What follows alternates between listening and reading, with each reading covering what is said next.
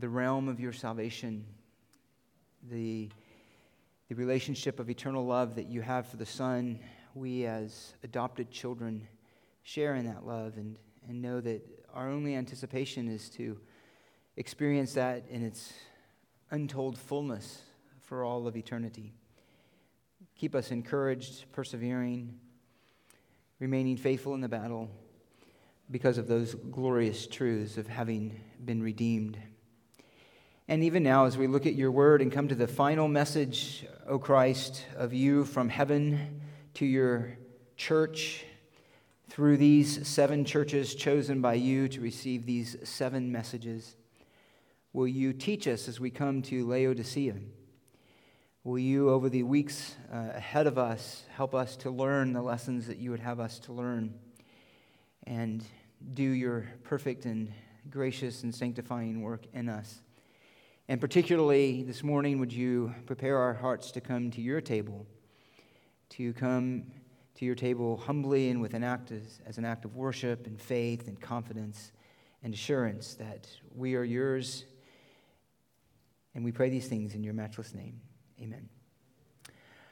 Open up your Bibles, if you will, to Revelation chapter 3. Revelation chapter 3 is noted in the prayer that we are coming to the last of the 7 churches that are recorded for us in the book of Revelation, the message to the 7 churches. These churches are, of course, 7 churches chosen by Christ to be the recipients of his message from heaven.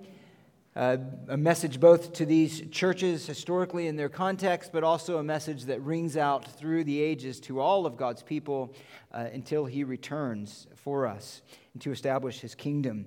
These are churches in Asia Minor. These are churches that are in a real context with real conflicts and with real struggles and with real opportunity to either remain faithful to the Lord or to succumb. And so it is with all of those churches in Laodicea particularly. Laodicea is not only the last of the churches that we will cover, but it also has the dishonor, or the ignoble honor, I guess, of being the worst church of all of the 7.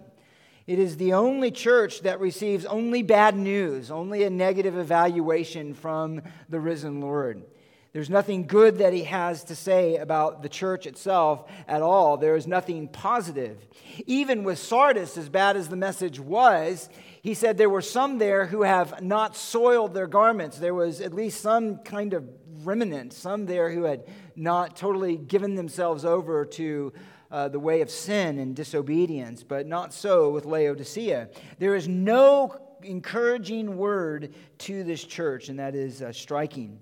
The only positive note in the whole address comes at the end, and that is where the Lord offers to the church repentance, where he offers to the church the opportunity to turn to him and receive from him mercy and grace. That's the only glimmer of hope in the entire message.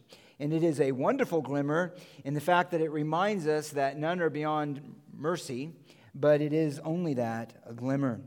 And this fact is even more striking in light of the reality that Christ does not rebuke this church for false doctrine. There's no word to them about succumbing to error and wrong teaching. He rebukes the churches of Pergamon, Thyatira, and Sardis for going the way of false teaching and listening to those who brought truth or something contrary to the gospel. He doesn't even mention Jewish apostasy and the kind of threat that comes through that error to the church, as he did with the churches of Smyrna and Philadelphia. And he doesn't even rebuke them for holding to right doctrine while having the wrong heart and a lack of love. He doesn't do any of those things. He simply tells them that they are repulsive to him in their spiritual condition.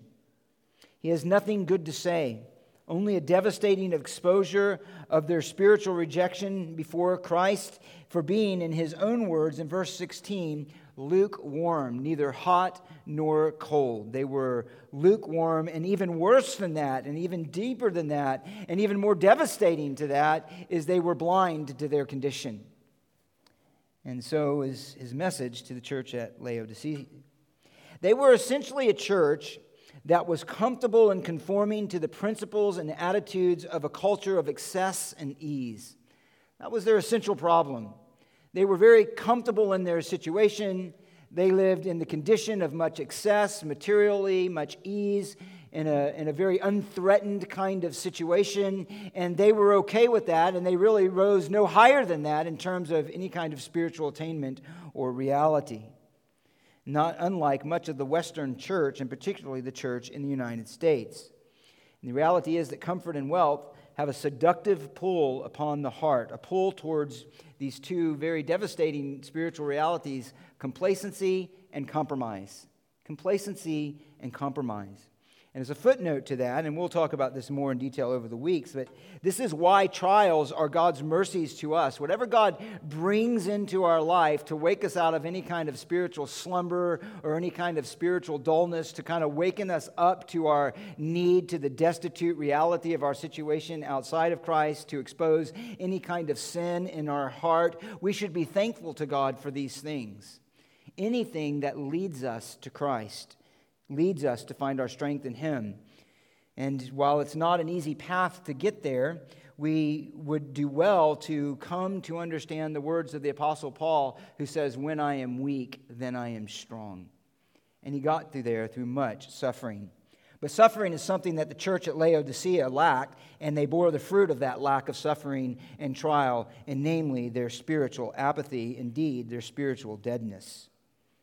So the Lord's message is to those who are secure in themselves and in their circumstances, but blind to their true spiritual condition and their true spiritual need. It is a message of somber warning, coupled with the astonishing invitation to forgiveness and intimate fellowship if they would but waken up to who Christ actually is and come to Him. Now we're going to cover this passage under several headings, 5 headings. 1, the context of the church. The credentials of Christ. Thirdly, His confrontation of their sin. Fourthly, His call to repentance. And fifthly, His covenant promise of hope. And that's a familiar pattern if you've been with us throughout all of the churches.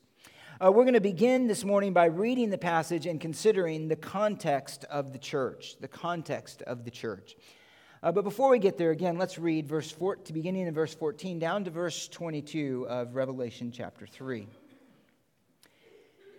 To the angel of the church in Laodicea, write, the Amen, the faithful and true witness, the beginning of the creation of God, says this: I know your deeds, that you are neither hot nor cold. I wish that you were cold or hot. So because you are lukewarm and neither hot nor cold, I will spit you out of my mouth. Because you say, I am rich and have become wealthy and have need of nothing, and you do not know that you are wretched and miserable and poor and blind and naked. I advise you to buy from me gold refined by fire, so that you may become rich, and white garments so that you may clothe yourself, and the shame of your nakedness will not be revealed, and eye salve to anoint your eyes so that you may see. Those whom I love, I reprove and discipline. Therefore, be zealous and repent. Behold, I stand at the door and knock. If anyone hears my voice and opens the door, I will come into him and will dine with him, and he with me. He who overcomes, I will grant to him to sit down with me on my throne, as I overcame and sat down with my Father on his throne. He who has an ear, let him hear what the Spirit says to the churches. And so is the final message, again, of the risen Christ to the 7 churches of Asia Minor. We'll begin this morning by looking briefly and broadly at the context of the church. The context of the church. And that is in the opening address in verse 14 to the angel of the church at Laodicea. He is speaking to a church in a city by the name of Laodicea, an ancient town. Let's understand just briefly the history of this town. A brief overview. It was not one of the oldest towns, but it was said, there's not a whole lot of information actually there. There's been some recent archaeological involvement there, but outside of that, there's not a lot of knowledge that we have about the city itself, but it is understood to have been founded in about 250 BC by Antiochus II. Now, Antiochus was a part of the Seleucid dynasty, and you won't necessarily remember that, but that was a break-off of one of the four generals of Alexander the Great after his conquest, and he died, and there were four major generals who split up certain areas, and the Seleucid kingdom was one of those kingdoms, and Antiochus was from that line, that dynasty. And he was the founder in about 250 BC of the area, the city that is known as Laodicea. And it received its name actually after the name of his wife, whom he later divorced, but apparently they were in good terms at the time. And so he named the city after her. It for a brief period became a part of the kingdom of Pergamum in that area, but then a part of the Roman Empire in 133 BC. And it was this becoming and being engrafted into the burgeoning Roman Empire that really served as a catalyst to what it would become, a city flourishing and wealthy and significant in that era. It also served as a significant place in the Roman Empire. It was a judicial city, a place where the justice of Rome was executed in that particular region. And just as a little point of interest, Cicero, some of y'all might know that name, an ancient Roman orator, was for a little while governor of this city. So it was a significant city. It was a known city. Where is it now? One notes this, that the city was destroyed and abandoned during the internecine. That means the kind of battle where both sides were destroyed. Wars between the Muslims of the Middle Ages, and the ruins today are known as Ski-Hisar and are all that remains. So if you go there today, it's not the flourishing, burgeoning, impressive city that it was at the time that they received this message from Christ. It's old ruins, and like I said, just now being excavated and being discovered some new information about it. Where was this city located? Well, of course, it was located in Asia Minor, and being the last city addressed by Christ, beginning with Ephesus and now ending with Laodicea, it was the last city on what was, as we've mentioned before, a postal route. These were major cities, major stops. This is how information and communication and even commerce and so forth traveled largely through the area. So each of the cities was significant in terms of its location as well, and so it was with Laodicea. It was essentially the last city on this stop, on this road, this travel that began in Ephesus. It's located in what is known as the lower, there it is. Isn't that helpful? So Ephesus, you go up, you go all the way down, and you can see the whole pattern of the church's address. And so we're down now in Laodicea, down there at the bottom.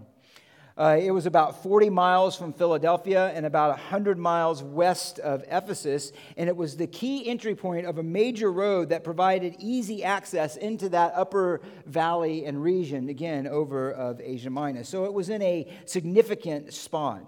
One noted this: the city was the crossroads of north-south traffic between Sardis and Pera and east-west from the Euphrates to Ephesus. So a lot of travel went through there. A lot of commerce went through there. It was a well-known city. It was an established city. The Lycus Valley, as I mentioned, in which it was located, was on two levels. And here I'm quoting from one author who summarized it well. The Lycus Valley is on two levels, with Laodicea occupying the lower level, and not far away, Colossae, the upper one, about 10 miles to the east. A third member of this tri-city combination was Hierapolis, lying 6 miles due north to Laodicea. So there were really these three cities. Now, you'll recognize the city of Colossae, of course, from the letter by the Apostle Paul addressed to them. We'll come back to that at the end, the letter to the Colossians. But there was Hierapolis, that was a significant city, and then there was Laodicea. And they were all three in close proximity and interconnected with each other.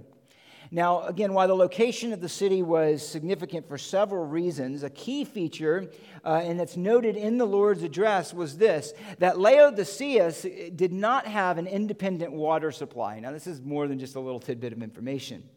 It becomes significant in the city's dependence, and again, their identity in the Lord's address to them. Not having an independent source of water, they received water from surrounding areas via an aqueduct. Now, that you can still see there. Some of it was underground. You can see an above-ground aqueduct where they had received water from surrounding areas. One of those was Hierapolis, again, 6 miles to the south. It was known for its hot springs. There's some of the aqueducts, actually, that you can see. Boy, Kevin is doing excellent back there. Good job. He's keeping up.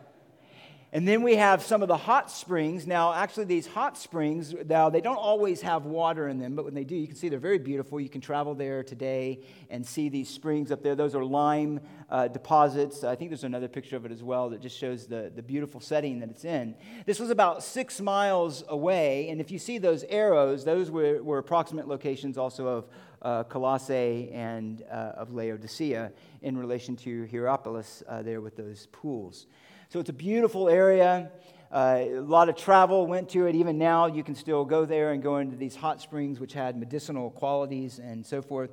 But what was significant in terms of water source is that Laodicea received water from these hot springs. That was part of the water that was transferred down through these aqueducts to supply to the lower city of Laodicea. And the hot springs of, again, as I noted here, Hierapolis were known for their medicinal qualities. And Colossae was known, which was also nearby. It was also known for its abundance of water, but it had, opposite of Hierapolis, these cool springs and refreshing water, which were also known throughout that world. But of these 3 cities, it was Laodicea who was dependent upon them and had neither of the qualities of the hot water of Hierapolis or of the cold, cool, refreshing springs of Colossae. And so what happened is this water was brought into the city of Laodicea. It had none of the original benefits of its source. It wasn't the hot medicinal qualities, didn't have the hot medicinal qualities if you went to Hierapolis and sat in those springs when you could, nor did it have any of the qualities of Colossae with the cool and refreshing water. Rather, one describes it as this, that the water flowed in from the hot mineral streams, now I'm quoting, Denizli, the modern town 5 miles distance, and it would have, speaking of the water, would have cooled only slowly in the pipes, and on arrival, the supply would have been tepid and its effect emetic, and that means that it would cause vomiting and cause sickness. And so it wasn't even good water when it arrived to them. Now, here's why that's important.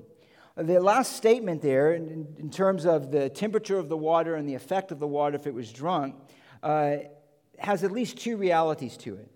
One, the water had a great many mineral deposits as it was coming down from Hierapolis, and that's what made it cause someone to be nauseous, whatever. There were actually holes that were drilled into the pathways of the water to release some of these minerals and so forth and some of the buildup in it. But nonetheless, it still arrived with them and was really undrinkable directly out without causing some harm. Number 2, it brings out the reality that its temperature made it devoid of any natural qualities that would have the benefit, again, that it did from either the cold water in Colossae or the hot water up above in Hierapolis. And this is what is behind the Lord's words. This was a now well-known reality of the city, and so he tells them, you are neither cold nor you are hot in verse 15. I wish that you were cold or hot, but you are lukewarm. Now, we'll get into this in more detail down the road, but here I would just note there are 2 ways to understand the Lord's rebuke here in relation to this reality of the water supply. He could be rebuking them for their tepid, vague, non-committal kind of spirituality that falls short of spiritual reality and usefulness. On this view, then, he's rebuking them for being dull in their commitment to the gospel, to know little of the spiritual depth and the life of the gospel, and to, in fact, be primed for judgment and rejection by Christ, who himself, he said, spit them out of the mouth. And that would have been reminiscent of those who took in the bad water and drank it directly and would spit it out because of its taste and because of the nausea that it would produce. And Christ is saying, that's how you are to me as a church. You are no good. You have no benefit. And you are making me, in a sense, spiritually nauseous, and I want to spit you out of my mouth. That's one view. Another way to take this, a more recent view, is that he's rebuking them not so much for the temperature of the water, but for its bad quality. And so it's the bad quality that is the emphasis in this view. And they would say then it's not so much that it's undrinkable in that sense and because of its tepid temperature, but rather it is because it's not really very useful for much. And that's the emphasis this other position holds. One gives this summary of that. The church in Laodicea may have seemed notably successful to the outside observer and was itself blind to its own spiritual effectiveness.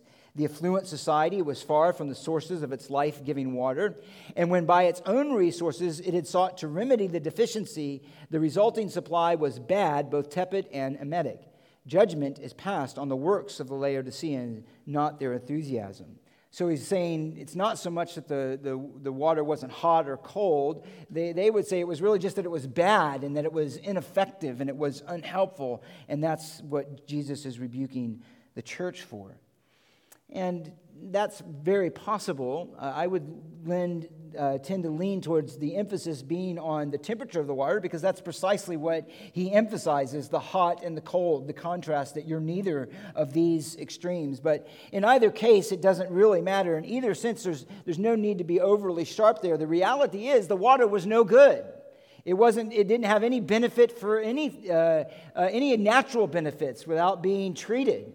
It arrived there with nothing cool or hot to make it beneficial in that sense, and it came with not the purity and the cleanness that made it readily usable to all of those who received it. And so both of those are true. And the rebuke of Jesus is this, that by spiritual analogy, you are both tepid and unuseful for anything good for the gospel. Your works are empty, and your spiritual life is vain and empty and ready to be discarded by me. That's the idea. And they would have had a living illustration of that by the mere fact of where they were. A third aspect of the city, then, is its economy, which again plays important into the Lord's message to them. Laodicea, as I noted, was a very wealthy city due to its location and production of wool, and that it was a banking center. Its location, as I noted, was in a main road of travel, so that meant a lot of commerce, a lot of trade, a lot of people went through there, and when that happens, there was a lot of wealth, a lot of goods, and so forth that also went through the city, which made it very wealthy. It was also a main way that Rome transported goods from Ephesus and from the sea over into the inland, and so all of these things made it, by its location, a very important city and a prosperous city. I noted production of wool. That's often noted about this city, particularly the ancient city of Laodicea. Surrounding it is grassy plains. It provided good pasture for sheep, and it was particularly known for a breed of sheep that was unique in the softness of its wool and the darkness of its color. Again, one ancient historian put it this way: the country around Laodicea produces sheep remarkable not only because of its softness of their wool, in which they surpass even that of Miletus, but also for its raven black color, and they get splendid revenue from it, he said. So they had quite an industry. Their location, because of trade and commercial access, they had rich exports in wool and the sheep that they had. They were known for it in a significant way. They were also a banking center. It was an important center for the retaining and exchange of money. Many prominent figures would go there and cash large sums of money as they traveled through that region, because it was known for that. But particularly what I want to get to is it was also known in its culture for having citizens, individual citizens of great wealth, of very significant wealth. As a matter of fact, in some of the great works that are there, so they have a stadium, they have baths, they have many of the typical works of a significant city in that area, a Greco-Roman city.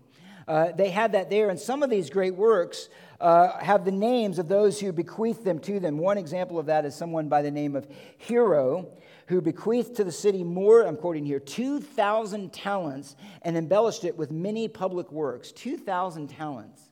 Now, just to put that in perspective, if you'll remember in Matthew 18, the slave that begged for forgiveness from the king owed 10,000 talents. So we're into, which was an impossibly large amount of money. It was the idea there, it was an impayable amount of money. There was no way that he could return that.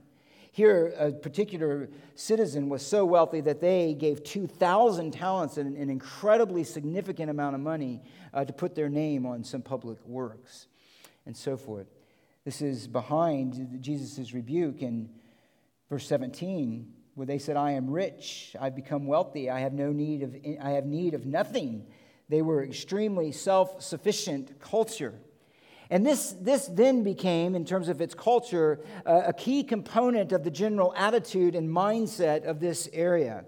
It had a strong sense of independence and self-sufficiency. And historically, one often cited illustration of this comes in the way that they, by their own strength and resources, rebuilt their city. So this area, as we've noted in some of the other churches, was prone to seismic activity and to earthquakes, and Laodicea was no different. A significant earthquake in AD 16, which destroyed many of the cities in that area, required them to rebuild. In order to rebuild, they appealed to Rome, and this wasn't uncommon that Rome would do this for important places, gave them funds so that they could rebuild their city and get back up to snuff and get back to where they were with the assistance of Rome. And in the earthquake in AD 16, Laodicea is recorded as having done that. They did receive money, and they did use the resources of Rome to rebuild. But there was another significant earthquake in AD 60, in which, again, many of the cities around there were destroyed, and that process happened again where they appealed to Rome, and Rome sent them money. But not Laodicea. Not Laodicea. And this became a very significant point in their history. Whether Rome offered the money or they just never appealed to it is a matter of discussion, but the end result is that they did not receive money from Rome in order to rebuild their rebuild their city. And the reason that they didn't is because it was a statement on their own behalf that they had the resources themselves to do it. They didn't need Rome's help. And that was extremely significant, and some could even see that as a snub. But in reality, what it was their expression of saying, we don't need any help from anyone outside of ourselves. We can do it ourselves. And again, this is abundantly testified to in that area and some of the remains that are found. The citizens themselves of significant wealth made these large donations, and in fact, the city was even greater after they rebuilt after 60 AD than it was prior to that event. They did even more monumental structures to give testimony to who they were and, again, to their great wealth. For example, the stadium, and I think there's a picture of that, it's an arena 900 feet long with continuous seating around the whole circumference, bears the name of one of these benefactors named Nicostratus, who notes on the inscription that it was constructed, that's the amphitheater, but okay, well, just keep it there. We're going to get there. That it was constructed out of his own wealth or from his own wealth or from his own resources. And other great works that were in the city bear these inscriptions of the name. We see that in our time, right? A college building, this is the so-and-so center, or a medical building or a college bears the name of something. And it's a way for that person essentially to say, look what I did, look what I can do. And so they did that here. They were no different. And so many of the finds have these significant major works of donations, built by donations of their own citizens that build their name. So it was extremely, extremely wealthy. This is a picture, just by interest, of the amphitheater. If you look up at the far left-hand corner, that's how it was, but it's in the process of being reconstructed, which is the bottom right-hand corner by archaeologists, and being put back together. So it was a significant structure, and that too also bore the name of a benefactor. There's a road that goes into, a main road that goes into the area there. You can see these are beautiful, actually, cities. It'd be great to visit there. Some of you may have done that. But the point here in relation to the Lord's message and understanding their context is they were a very wealthy city. They were a very wealthy city. They had massive amounts of wealth that identified them as a culture, and the influence of this wealth as a culture gave them overall a general kind of attitude of being, we're okay. Very self-sufficient. I often describe our area and much of this part of New England as being secular and affluent and religious. Secular, affluent, and religious. There's a religious note in terms of the influence of Catholicism, very secular in its mindset, which comes from its affluence. And so we're not a whole lot different than this area as well, where we live in many parts of the United States, and the United States actually as a whole. Of course, we understand that wealth is not the issue, but the love of it. The rest in it. And apparently the church that Jesus is addressing here came to rest more in the luxuries of their wealth than of the luxuries of the gospel and the realities of the gospel. They became very satisfied with where they were. And Jesus is essentially rebuking them and saying, your self-satisfaction to me is repulsive.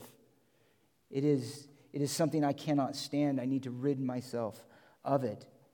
As one noted, it is likely that the church in Laodicea took on the standards of that society, and it's this tendency then that is seen in the rebuke of the Lord.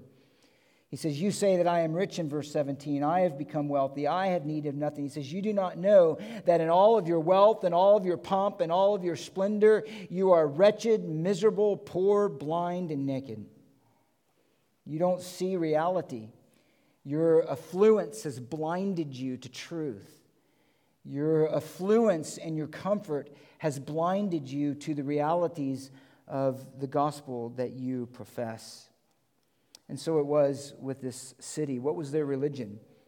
Well, just briefly, it was a typical city. They had multiple gods. A chief deity was Zeus, but it was known mostly, and the local deity was one named Menkaru, and it had to do with as with some of the other cities as well, medical and healing. And so Laodicea was actually a significant city in terms of its medical knowledge and training, and even is known for creating an eye salve, a composite of various elements that was sold and exported around, and that people also would come there to receive care, particularly for their eyes. And it is this that Jesus mentions again in his address to them when he says at the end of verse 18, and he mentions eye salve to anoint your eyes. In other words, don't use that for your physical eyes. You think that's helpful. What you need is true eye salve to give you spiritual eyes.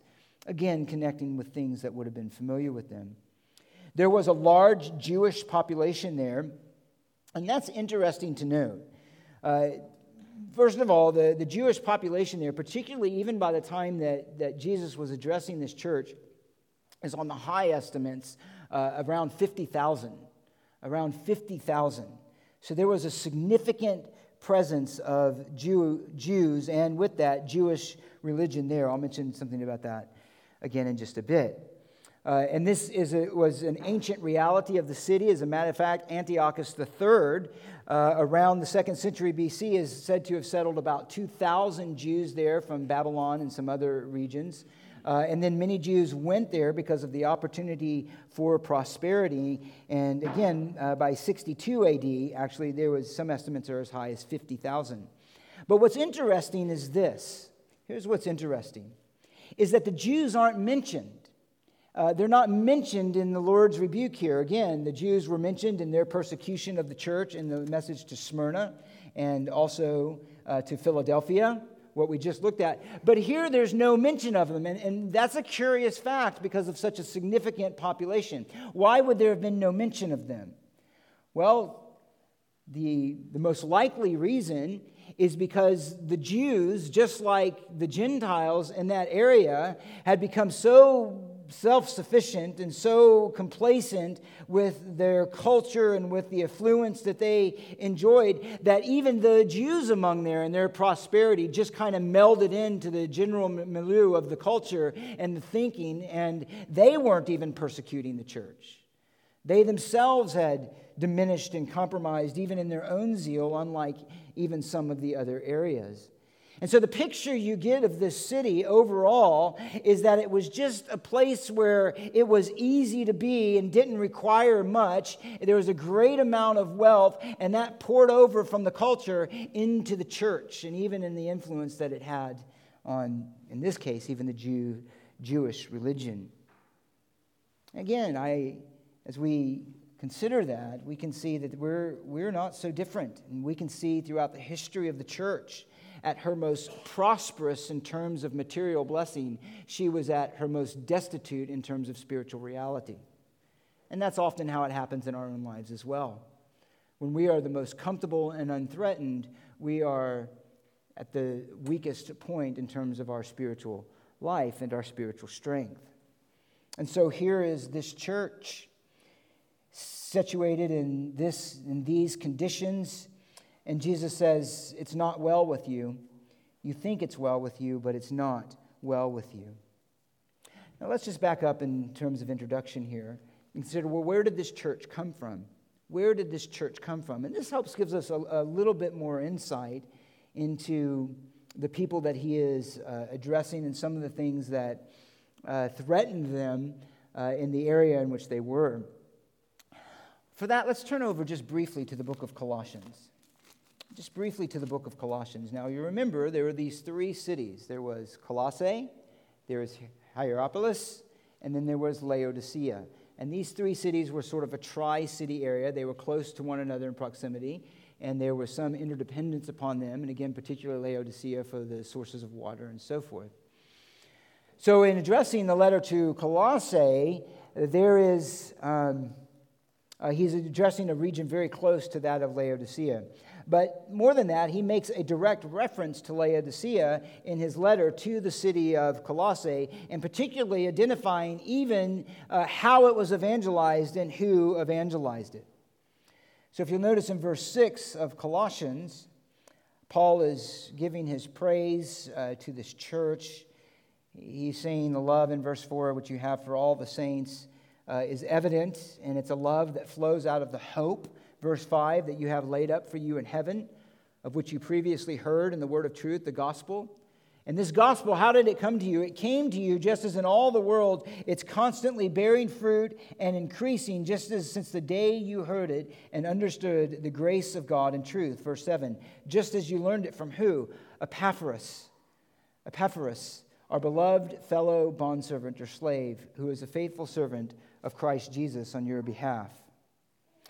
So apparently, and we'll come back to him again at the end of the letter, apparently, as Paul, back in Acts 16, was forbidden to go into the region by the Spirit, if you remember, he was forbidden to go into Asia Minor. And so he ended up taking another route and evangelizing in different areas, but he did end up in the church in Ephesus, which is in Asia Minor. And it was in the church in Ephesus that he remained in Acts 19 for a period of years, and from which the area was evangelized. Let me just read that to you. Acts 19:10, he says this. Well, actually in verse 9, he says, some were becoming hardened in disobedience, that is, of the Jews, speaking evil of the way before the people. He withdrew from them and took some of the disciples, reasoning daily in the school of Tyrannus. And this took place for 2 years, so that all who lived in Asia heard the word of the Lord, both Jews and Greeks. So most likely, as Paul was evangelizing and ended up in Ephesus and then planted himself there for about a period of 2 years, Epaphras was a convert, most likely, of that ministry, and having heard the gospel and the word of truth, having been gifted by the Spirit of God to be an evangelist, went out and took the area, the gospel, out into the region of the Lycus Valley, and it was through his ministry that were established the church at Colossae, and then again Hierapolis and of Laodicea, who's addressed here. And so Epaphras was really the evangelist. He was a fellow servant of Paul, a fellow slave of Christ, who evangelized that area and established the church. He is mentioned again in a special greeting at the end of Colossians by the Apostle Paul, as he often does, ending his letters on a personal note. He mentions in verse 10, Aristarchus, my fellow prisoner. He mentions Barnabas, his cousin Mark, about whom, if you've received instruction, he comes to you, welcome him, which many of you will know as a footnote. It was Mark and disagreement over Mark, Barnabas' cousins, that caused the Apostle Paul and Barnabas to split and to go different ways, because Mark had left them on their first missionary journey. Paul didn't trust him on their second missionary journey. Barnabas wanted to take him still. They couldn't come to an agreement, and so they ended up going in their different ways. But here, Paul is addressing him with such tenderness and showing that his heart for him was still loving. And it also shows that Mark had matured and grown. And he says here that you are to welcome him. He apparently had a ministry that would have been identified to them. In verse 11, he mentions Jesus, who's called Justus, fellow workers of the kingdom of God. And then you get down to verse 12, and again he mentions Epaphras, who is one of your number, a bondslave of Jesus Christ, sends you his greetings, always laboring earnest for you in his prayers, so that you may stand perfect and fully assured in the will of God. Verse 13, I testify for him that he has a deep concern for you and those who are in Laodicea and Hierapolis. He mentions Luke again, and then he mentions down in verse 16, when this letter is read among you, have it read also in the church of the Laodiceans. And you, for your part, read my letter that is coming from Laodicea. Now what letter is that is a point of great discussion. Very commonly, it's understood to be a letter of Ephesus, which is commonly and not exclusively viewed as a circular letter, because in some early manuscripts there was no name there, and so they think it was a letter then that would just be addressed to different churches, and Ephesus is the one that we have on manuscripts. That's possible. It's not certain. There are other options, but this may be a lost letter. But the important thing for us is here simply to note that this letter of Colossians was also to be sent to the Laodiceans, and no doubt also to the church there that would have been at Hierapolis. So the contents of the message of Colossae were an important message of the Apostle Paul for all of those churches. And they would have received this letter from the Apostle Paul. They would have been privy to a sound ministry and an effective ministry of Epaphras, who went and brought the gospel to them, the gospel that he had received from Paul, took it into that area, and the church was established. So they were the recipients of spiritual blessing. They were recipients of, through this letter here, an apostolic ministry of the Apostle Paul. Now, at the time of writing Colossians, interestingly, Paul had not actually visited the church. So he had not actually been to any of those churches in the Lycus Valley yet. He still was up at Ephesus, was his main area of ministry. He says that in chapter 2 of Colossians, for I want you to know how great a struggle I have on your behalf, and for those who are at Laodicea, and for all those who have not personally seen my face. Greatest struggle of what? Well, his struggle for the gospel, his struggle to defend truth. Now, when Paul's writing Colossians, it's one of what's known as prison epistles. He's actually writing this from prison. And when he refers to my fellow prisoners, of some of the others in this letter and of course other places. But here he's saying, I'm struggling for this church at Laodicea. I'm struggling that they would remain faithful in the gospel. I'm struggling for them, even though he says again at the end, they have not personally seen my face. But I'm working through the gospel in my ministry in verse 2, that their hearts may be encouraged, knit together in love, attaining to the wealth that comes from the full assurance of understanding a true knowledge of God's mystery, that is Christ himself.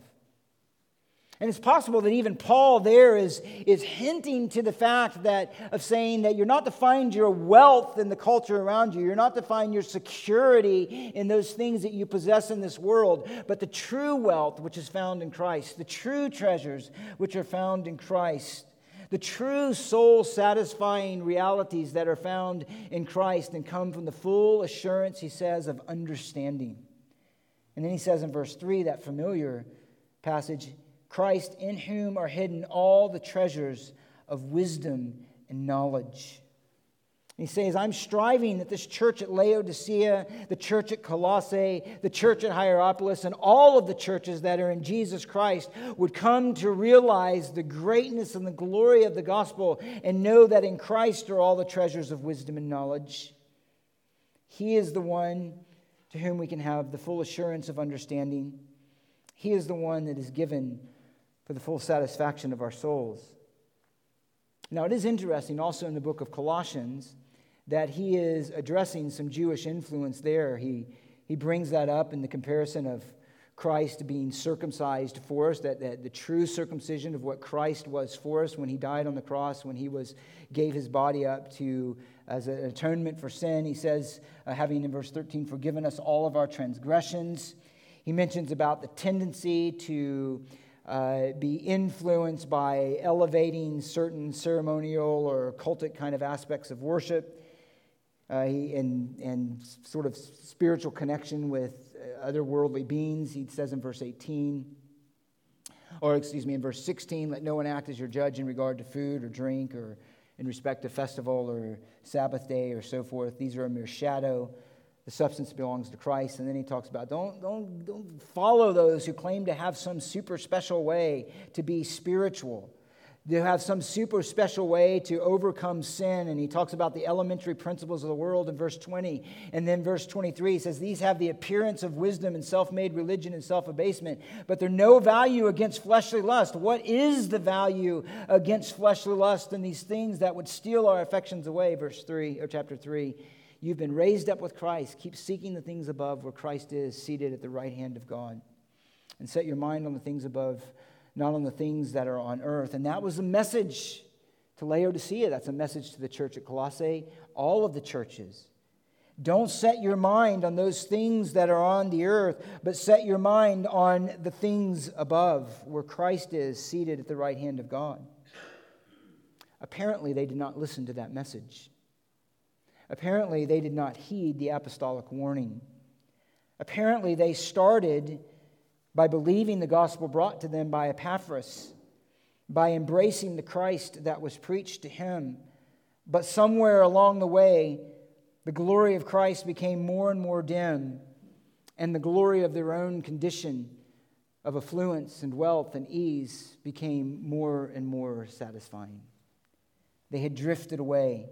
They had compromised. They no longer held fast to the gospel that they heard at first. And that is ultimately then the warning that we'll consider in more detail. Is that we can start well, but it is finishing well that matters. We can start well in embracing the gospel and then easily compromise because it's the easiest way. We have to know that comfort has a seduction to it, a sort of wealth has a kind of sensuality to it that can hold great weight on the soul. It is not in itself bad, but when it becomes our ease and our comforts to have a greater priority in our life than obedience to Christ and knowing Him and having Him as our treasure, then it becomes spiritually deadly.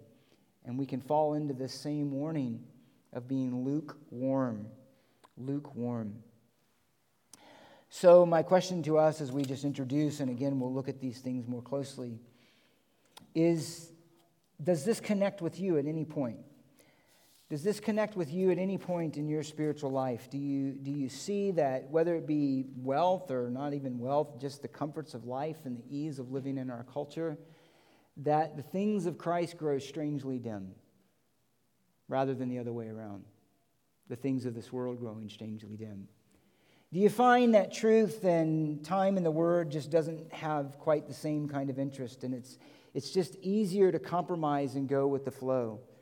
Do you find it's easier to try to blend in with the culture than stand against the culture where it contradicts the gospel of Jesus Christ? Do you find those areas in your heart? Do you find that you have a great sense of satisfaction by looking at outward things, but not considering that inwardly you are blind and wretched and naked and need the covering of Christ daily as your satisfaction and your true food? Those are questions that we have to ask ourselves, and that's what he's going to be confronting us with in this message to Laodicea. But we can begin to ask ourselves that now and ask God to reveal if there is any of those areas in our life, and particularly as we come to the table. And we remember that we are a part of a kingdom that has riches and wealth beyond what we can imagine. But here's the funny thing, isn't it? In heaven, there's streets of gold, but we won't care about the gold, right? It'll just be a reflection of Christ. And that's the heart that we should have now. That everything that we have is seen as a blessing. We enjoy the good things that God gives to us, of course. But what they do when rightly received is lead us to worship, obedience, uncompromising faith in Him who's rescued us from the domain of darkness and transferred us to the kingdom of His beloved Son. Let me pray, and then we'll prepare our hearts for the table. Father, thank you for giving us this time where we can come together and consider together and take of this sign together, this symbol that you have ordained for us, that your church has practiced throughout the ages. A time that reminds us of a body broken, of a death on our behalf, of blood spilt. A time that reminds us in this symbol of your sovereign faithfulness that you made a promise and you kept it in the sending of Christ, in the establishment of a kingdom, in the giving of a Savior, in the redeeming of a people. We are reminded of those things, and we're reminded as we come to the table that not only were you faithful in keeping the promise to provide for us a Savior, a final sacrifice, but it's a reminder that you will be faithful to the promise that's yet future to us, to establish a kingdom on earth, to bring us into the full experience of our redemption in Christ, to know the glories of being in your presence, unhindered and unblinded by the sin that remains in us this side of heaven. And so the sign and the symbol point us to you. They point us to your promises. They point us to your present intercession for us and the future glory that's ours in you. So refresh our hearts, encourage us by these things. We ask you to do this by your Spirit, and we pray it in the name of the Lord Jesus. Amen.